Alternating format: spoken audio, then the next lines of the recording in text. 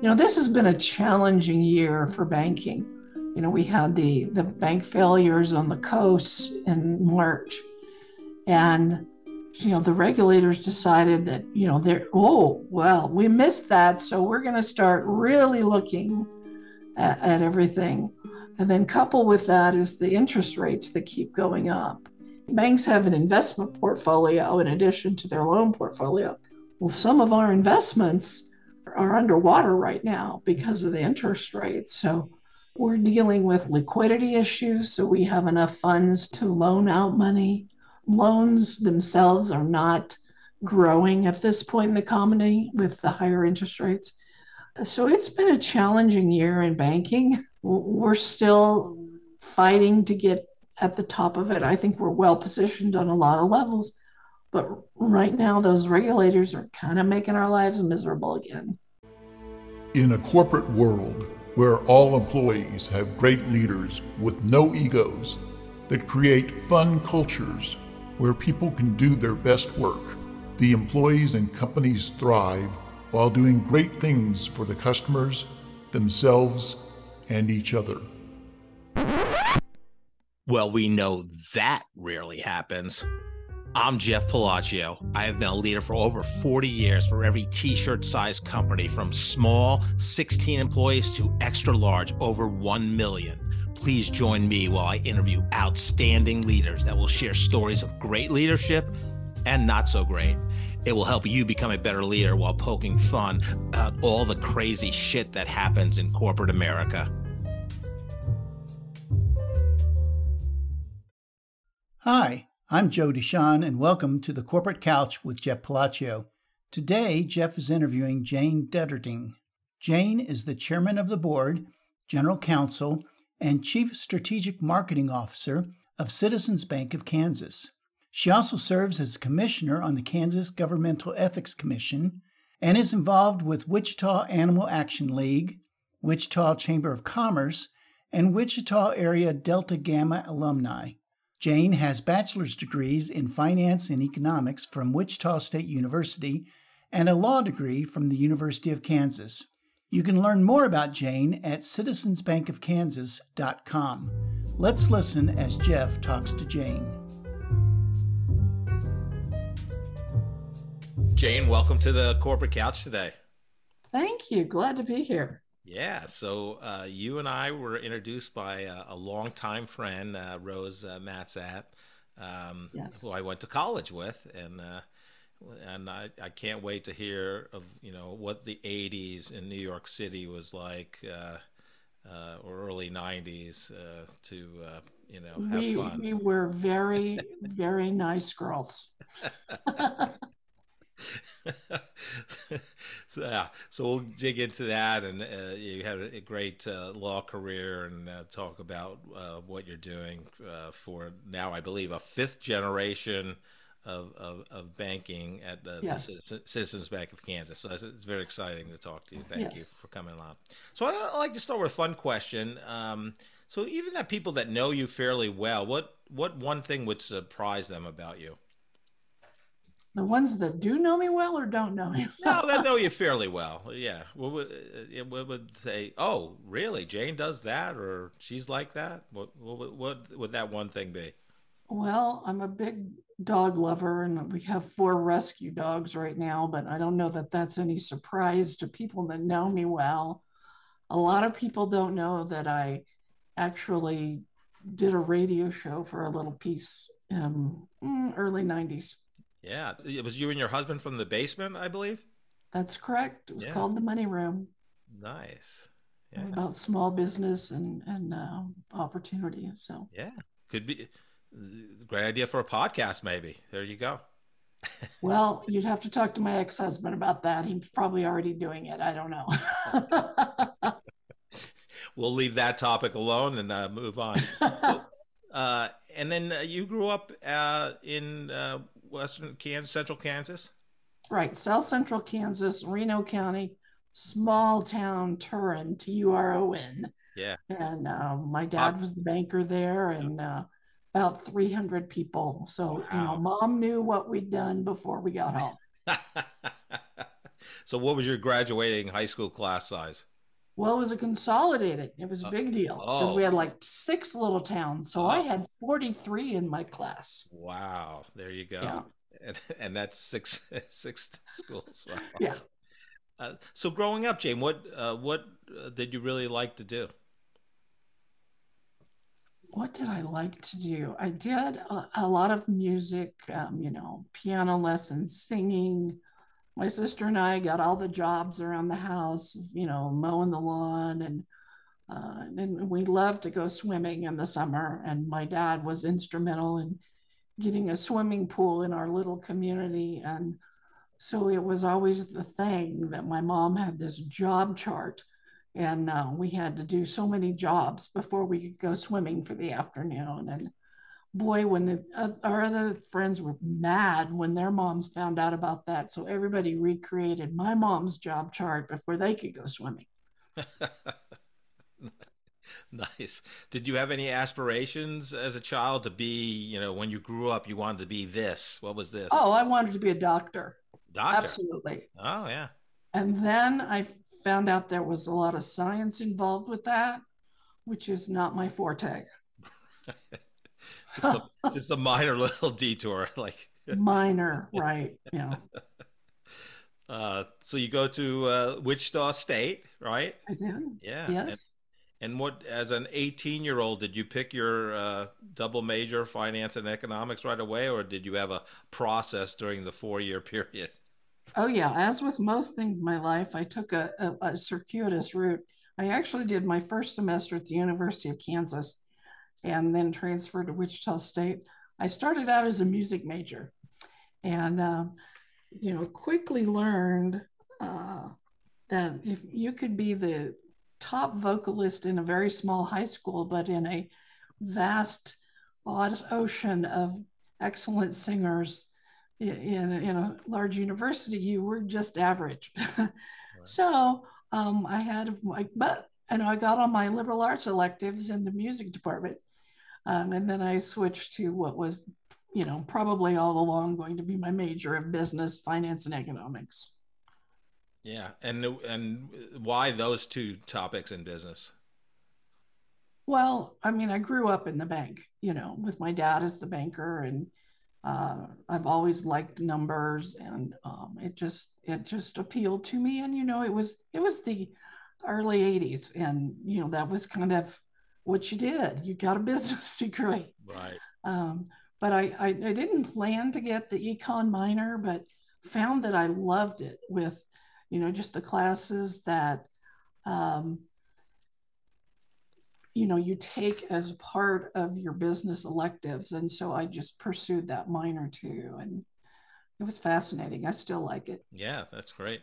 So you get your degree at Wichita State, and what is your first job out of college, and how'd you get it? Again, my circuitous route to my current career. I went to work for Senator Bob Dole. And I'd graduated and, applying for jobs, wasn't really in a big hurry. I was enjoying my summer in Wichita. And I'm not quite sure how this happened, to be honest, but I got a call from the chief of staff for Senator Dole in Washington, D.C., a lady by the name of Joanne Coe, who was a presence, to be understated. And she said, hey, we have a young lady that is going out on maternity leave. And I got your name as somebody that might be willing to come to DC for a few months to fill in. And I'm like, oh, okay, sure, I can do that. And, and I'd been involved with Young Republicans and things in college and worked on campaigns. So it wasn't totally out of the blue, I guess. But so I did that. I said, sure. And I said, well, when do you want me? And she said, how about Monday? Oh, geez. And this was like maybe Monday or Tuesday the prior week. And I'm going, okay, I think I better call my dad. So got it all worked out. And I flew to DC with a couple of suitcases and actually stayed at American University they do summer housing for interns and such. And ended up rooming with a woman who was interning for, oh, I've lost the name, but he was a longtime Arkansas senator, Democrat. So here we are. She was working for the Democrat and I was working for Republican, and we became fast friends. Oh, nice. And at the end of the maternity leave period, again, Joe Co. approached me and said, we'd like to keep you on staff. And they offered me either a legislative assistant in DC or a constituent services position in Topeka. And being a bit of a homebody, I said, I think I want to do that Topeka thing. So that's what I did for 4 years. I did constituent services for Senator Dole. Oh, wow. So, and did you have much interaction? Because with Senator Dole, I mean, obviously he was just a legend in the political arena. I did. And particularly, it was ironically, more so in Topeka, because he would come out to the state and visit very regularly. That was, he loved coming back to Kansas and seeing the people. So there were two of us in the office, and we were charged with setting up all the details for getting him places and going with him to events. And, he just, so yeah, I did have a lot of interaction with him. And actually, I would say we became friends certainly after I stopped working for him. He's, he's been gone a bit now, but, he would call me out of the blue. And my kids loved it because he called me on my birthday one year. Oh, wow. And my kids were my oldest was in high school, and she's just sitting there with her mouth open. She goes, "That was Senator Dole?" I go, "Yeah, he wanted to borrow money." So, so it was good. It was a great experience. Yeah. And you're so close to that legislative process, and you learn so much. And I think that kind of gelled my idea of, hey, I want to go to law school. Now, my smart ass answer for why I went to law school is I was around a whole bunch of lawyers a lot, and I knew I was smarter than a lot of them. So I thought, if they can do it, I can do it. There you go. I love it.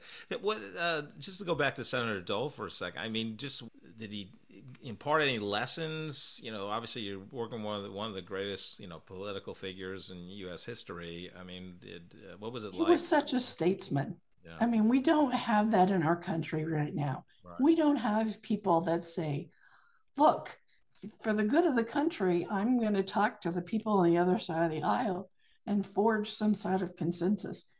And that was an amazing thing. Just when I was in DC, just watching, he was a majority leader at the time, watching the people walk in that office, the Secretary of the Treasury, they'd come in and come to him, and you forge these alliances with people across the aisle. And I think that was, at the time as a 21, 22-year-old looking at that, it didn't have that much impact, but later in my life, that really taught me a lot about, everybody has their own way and thoughts about doing something, but to be a good leader, you put all the people in the room and figure out a way to work it out.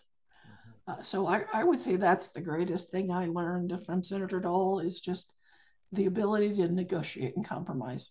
Yeah. Yeah. And he had a gift for remembering people's names. When we'd go on an event, he'd always if I don't know his name, remind me, okay? Never happened. Never happened. Yeah, it seems like the great leaders have that ability. You're the only person in the room when they're talking to you, and so yeah.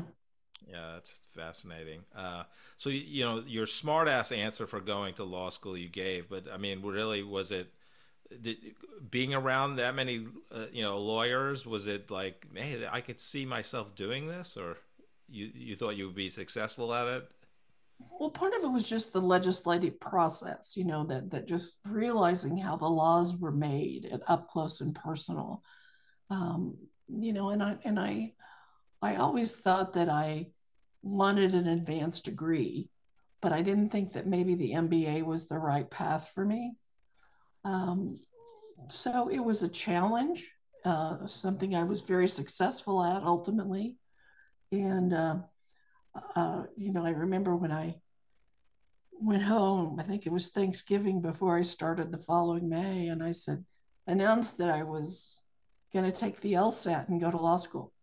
And my dad looked at me and said, "Who of your kin is a lawyer?"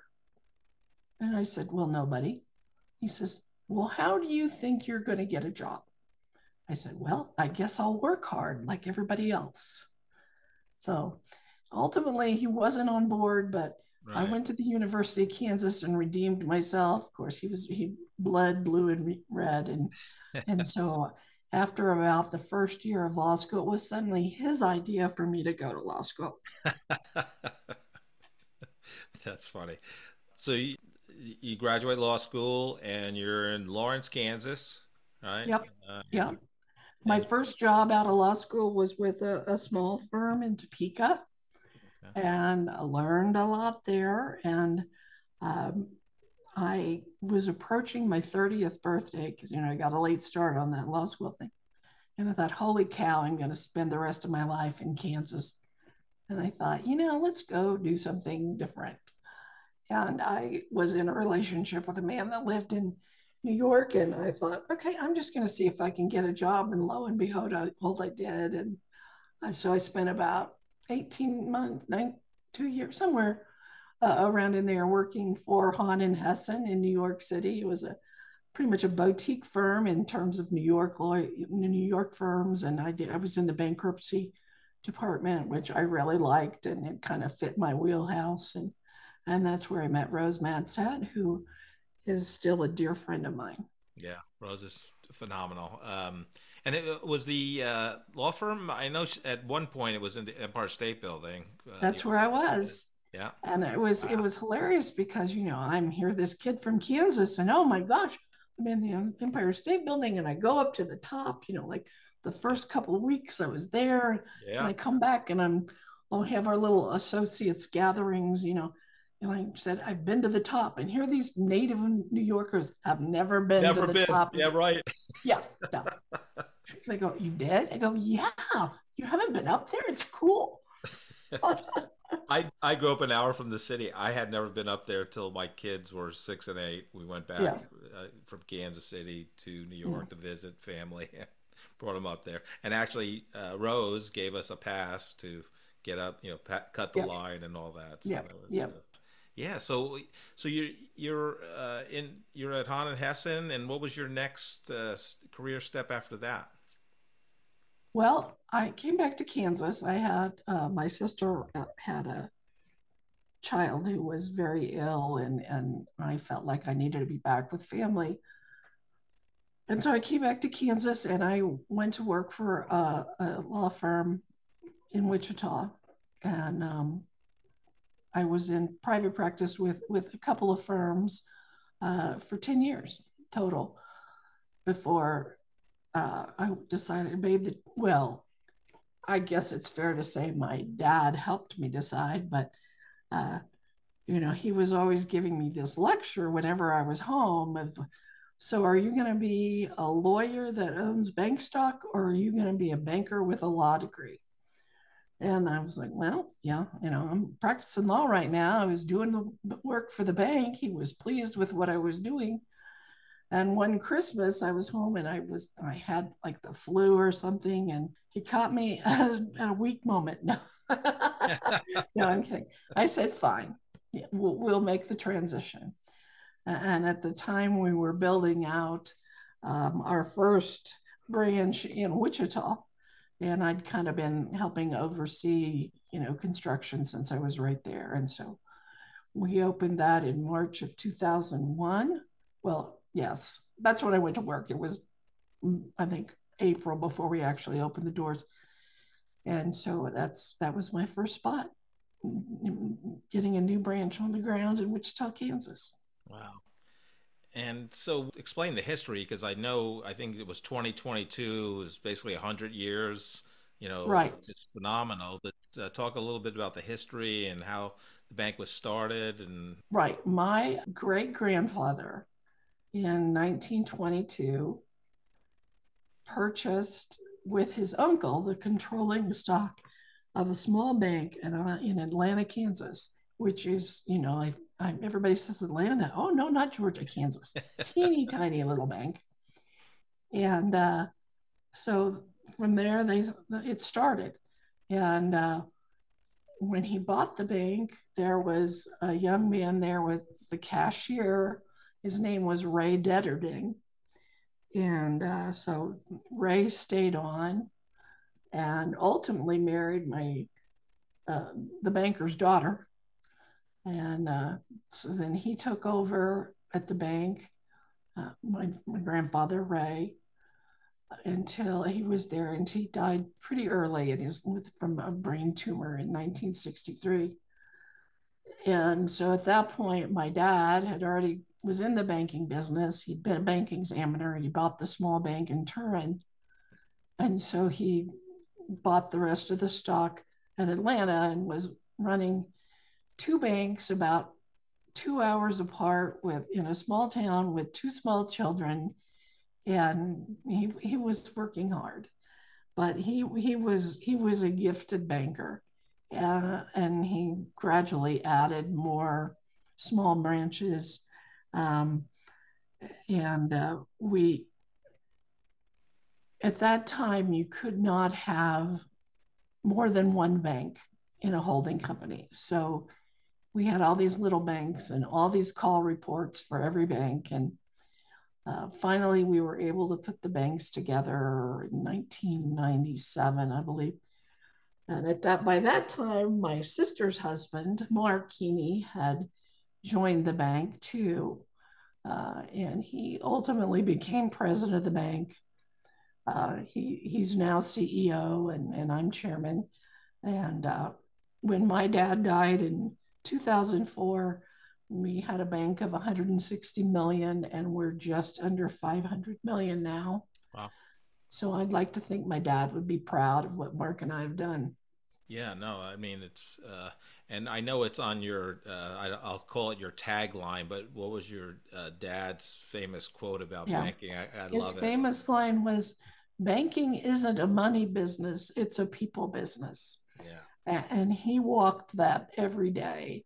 I always knew that my dad did a lot for the people in our small towns. And I just remembered today that, in fact, that one of the things he did was in Turon, there wasn't a lawyer. So he had a firm that he worked with, and he had a young associate attorney come out every Wednesday, just sit in the boardroom. If anybody had any questions, they could just come in and ask. And he was very generous with people.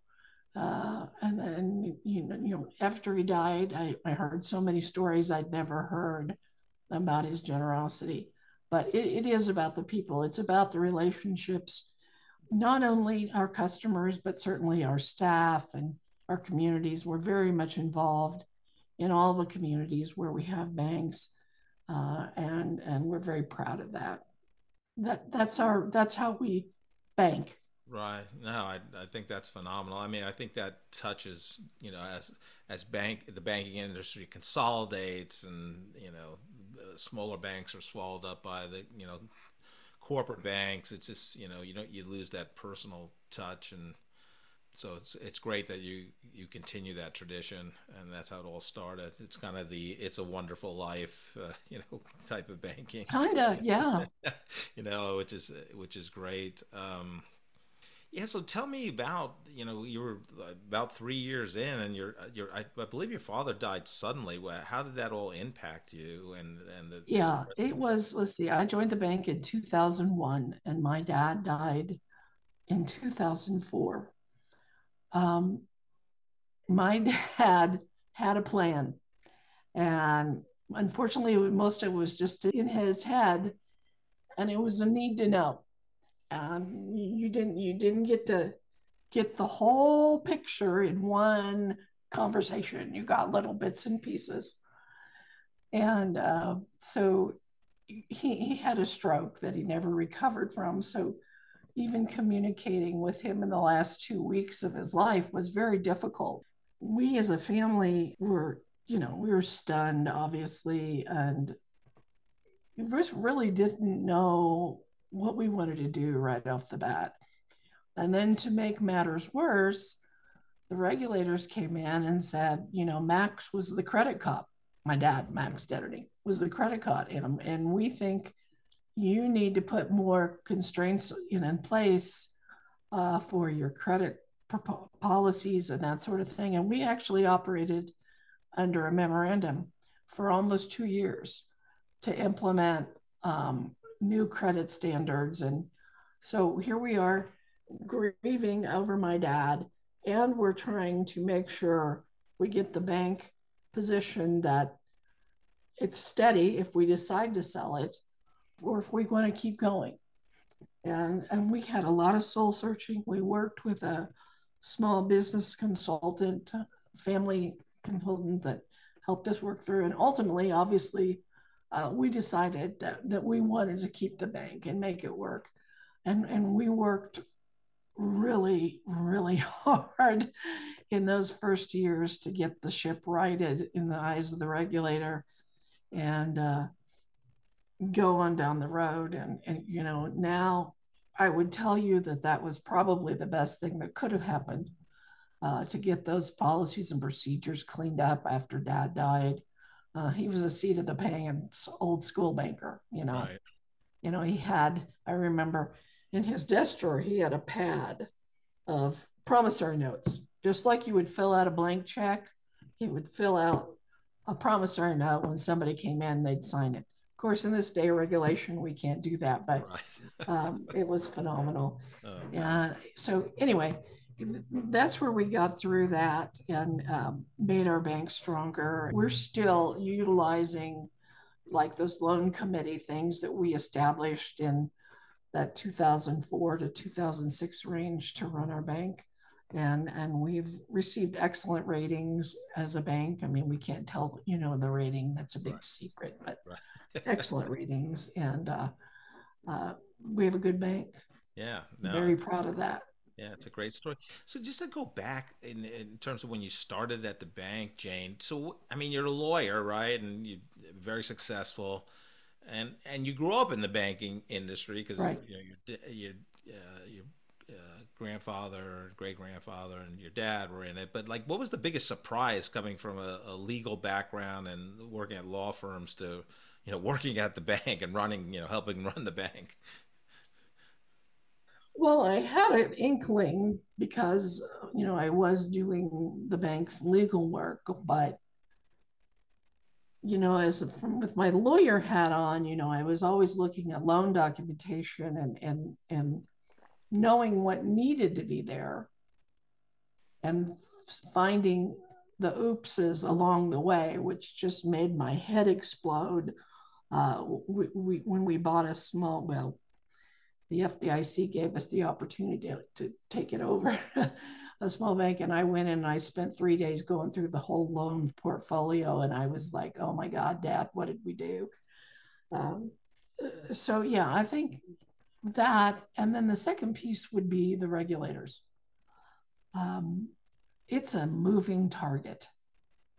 You do exactly what you think you're supposed to do. And they come in and say, well, maybe we ought to do something a little different. This has been a challenging year for banking. We had the bank failures on the coast in March. And, the regulators decided that, we missed that. So we're going to start really looking at everything. And then coupled with that is the interest rates that keep going up. And not to get too banky techy, but we banks have an investment portfolio in addition to their loan portfolio, and some of our investments, are underwater right now because of the interest rates. So we're dealing with liquidity issues. So we have enough funds to loan out money. Loans themselves are not growing at this point in the economy with the higher interest rates. So it's been a challenging year in banking, and we're still fighting to get at the top of it. I think we're well positioned on a lot of levels, but right now those regulators are kind of making our lives miserable again. Yeah, obviously, all businesses were impacted by the pandemic. But what did you see? What was kind of the biggest changes? Pre-pandemic to how that bank runs today. Well, if you think back, when the pandemic hit, aside from the logistics of keeping the bank open with people sick and all that, but when the pandemic hit, the Fed rate went down to literally zero. And so we go from zero in 2020, 21 to where it is now. It's gone up, we're at 6 something now. So managing that has been a challenge. I will say that, for all the grief that some of the administration has gotten for the stimulus, that the PPP loans and those stimulus checks, kept the economy going. They really, really did. A lot of conservatives will tell you that that wasn't a good plan, and I'm going to tell you it was a good plan, not only for businesses, but just for individuals. But I think the other challenge from that, of course, is the hiring pool. A lot of people during the pandemic, they were getting those stimulus checks. Maybe they weren't applying for jobs. And, coming out of it, the rates that we're having to pay our hourlies have gone up. The pool of candidates seems to be shrinking. I don't know what these people are living on because that stimulus money is long gone. Right. So it's very challenging. It's been very challenging. Yeah, it seems like a lot of businesses, that attracting talented people to work is been difficult, since the pandemic. So it's just an interesting time. Plus, most of your employees can't work from home, right? You need people to run the bank. Right. So it's we did pretty good. We had about a 3-week period where our lobbies were closed and we were only running drive-through services. And then, of course, appointment, if somebody needed to see a loan officer, we'd let them in. But we had people sick. We couldn't staff it any other way. So, but we weren't alone in that. It's a lot of businesses had to do that. And, no one can predict the future, Jane, but where do you see the banking industry going in the next 10 years? Good question. I guess if my crystal ball is working today, I would tell you that hopefully we're at the top or very near top of these interest rate increases. And another thing that these interest rates have done is put kind of a quash on any kinds of mergers and acquisitions in banking because you just can't make the numbers work. So in my crystal ball, I would see after we see some of that settling out of the interest rates that probably you'll see more consolidation of banks. We just in Kansas as a microcosm, the number of small banks has shrunk by over 100 over the last 5 years. And we see that now. A lot of those are other community banks buying smaller community banks in Kansas, which something we did in 2019 is we bought a small bank also. And I think you'll see more of that when the interest rate stabilizes so that the banks themselves have the loan growth, that their investment policies and kind of level out, and they can start thinking about acquiring banks that, right now it doesn't make sense to try to do that. Right. I think you'll probably see more crypto coming up. Those are challenges. There's still so many scams with crypto. We as a community bank strongly believe in person to person, but we do have all the digital bells and whistles for our customers to use. So there will be more of that. And I think it will be interesting what our younger generation come as they grow into adulthood, what they want from banking. Right. We've seen that they want all the digital bells and whistles, but they also want a banker. They may not put it in those terms, but they want to be able to reach out to somebody and sit down across the desk and say, explain to me how this whole mortgage thing works. So I think as a community bank, our challenge is to touch those younger generation now and help them understand the utility in having a bank, a real honest to God bricks and mortar bank with people they get to know and trust. Right. And one of the ways we're doing that as a bank is we now have 2 high school branches. We have in Derby and then in Circle High School, which is in Butler County, where we just opened this August. And those branches are staffed by students. And, we have limited hours like before school and during lunch breaks.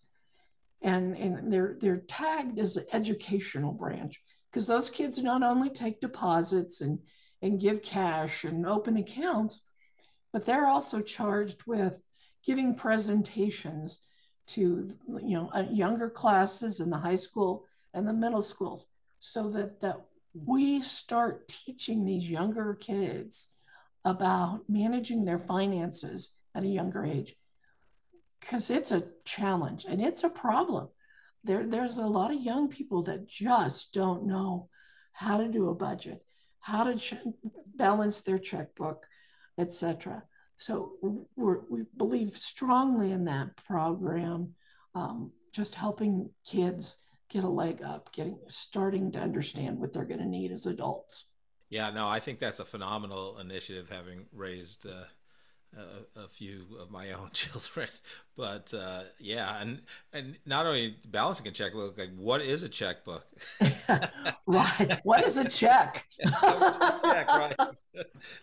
Well, yeah, we actually, for those high school accounts, we don't even give them checks. We just give them a debit card. Yeah, it's yeah. I find it interesting. I don't write many checks anymore myself, but there are a few people that still only take checks. So, oh yeah, we still sell them. Yeah, very interesting. Jane, there's 2 groups I'd love to help on the podcast because I'm empathetic to both.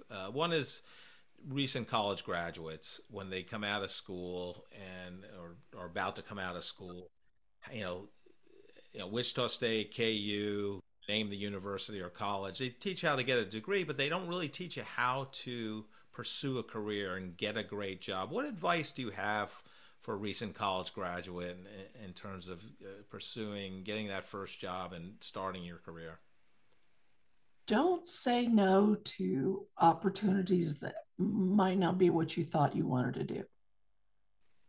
When I graduated with my finance and economics degree, there was nothing on my radar that said go to DC and work for a senator. Nothing on my radar.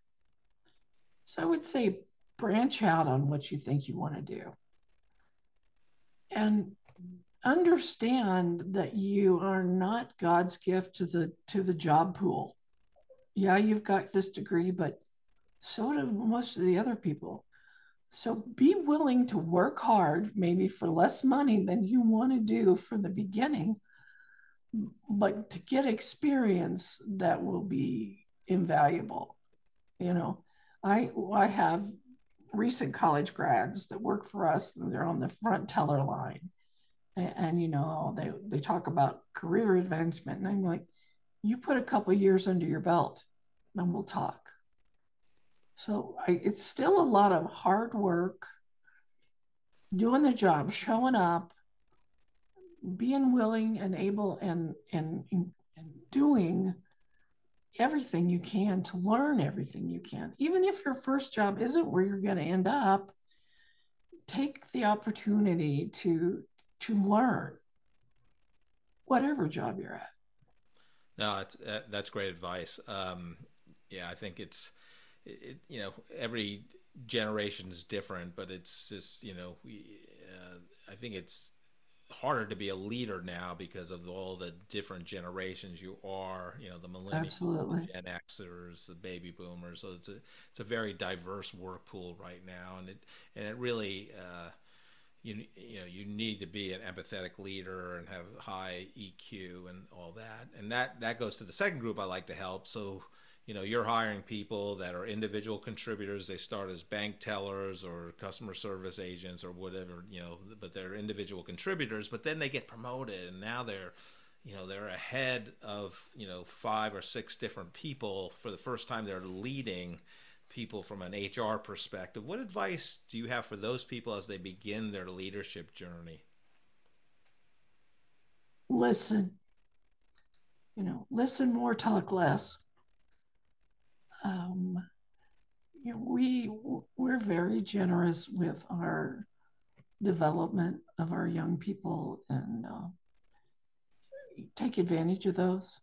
That we work with Wichita State, the Center for Management Development. We send our branch managers through that leadership training, and it's good. And we're sending 3 people to the ICBA Lead Forward conference in Kansas City later this month. And if you are given the opportunity to lead, if you spark that interest in your employer, that you have that ability, then say yes to every opportunity you're given to grow, and bring ideas to us. We've had people say, hey, I found this conference, or I'd like to do this webinar. And you know what? 99% of the time, we're going to say, heck yeah. And so dive in deep and be all you could be. There you go. I love it. Jane, thank you so much for being on the Corporate Couch today. I really love what you're doing with the bank, and you're just, I love your energy, and I so look forward to this conversation. So thank you for being on. Thank you very much for having me. There were so many things about Jane's episode that I really liked. I mean, I think a lot of our guests, Jane, I asked her about her major, and it started, she was going to be a doctor or, musician. Yeah. And then changed majors. And she said something like, like most things in my life,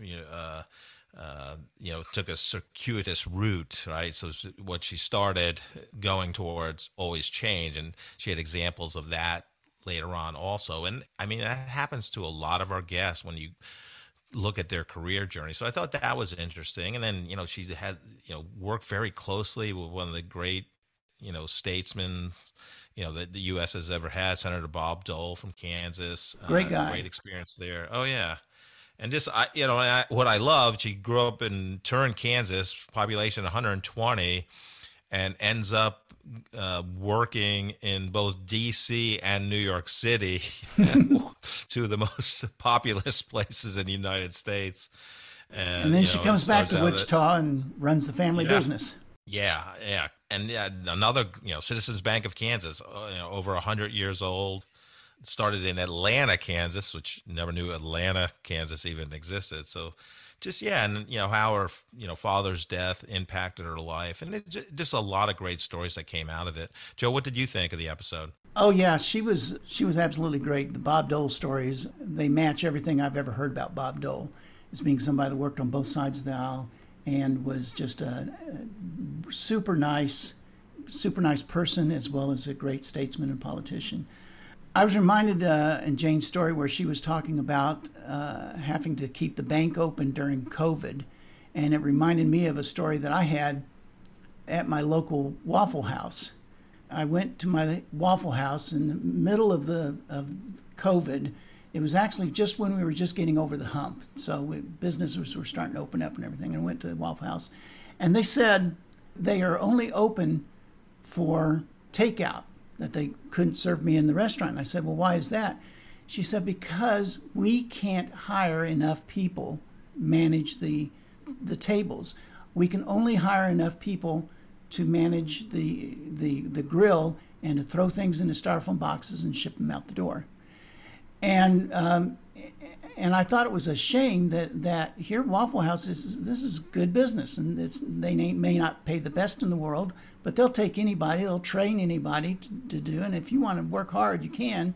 But there were so many people that were actually paid more to stay at home during the COVID crisis than to earn a decent living at Waffle House. The Waffle House literally had to shut down half their business, because not because the demand wasn't there, but because they couldn't hire enough people. I thought that was a shame, and it was interesting then that Jane talked about that was the exact same experience that they had at the bank, that they're having a hard time hiring people because the talent pool is drying up, that they're paying so many people just to stay home and not work. Yeah, it was definitely a crazy time. And what I love about your reference is, we're both big Waffle House fans. So you have to sit at the counter at a Waffle House because you get the employee drama. It's really fascinating. It's an experience. It's a Southern experience all its own. If you have some listeners that live up in the northwest part of the country where there aren't any Waffle Houses, I really feel bad for them. Well, at least they have White Castle. But they have White Castle. Anyhow,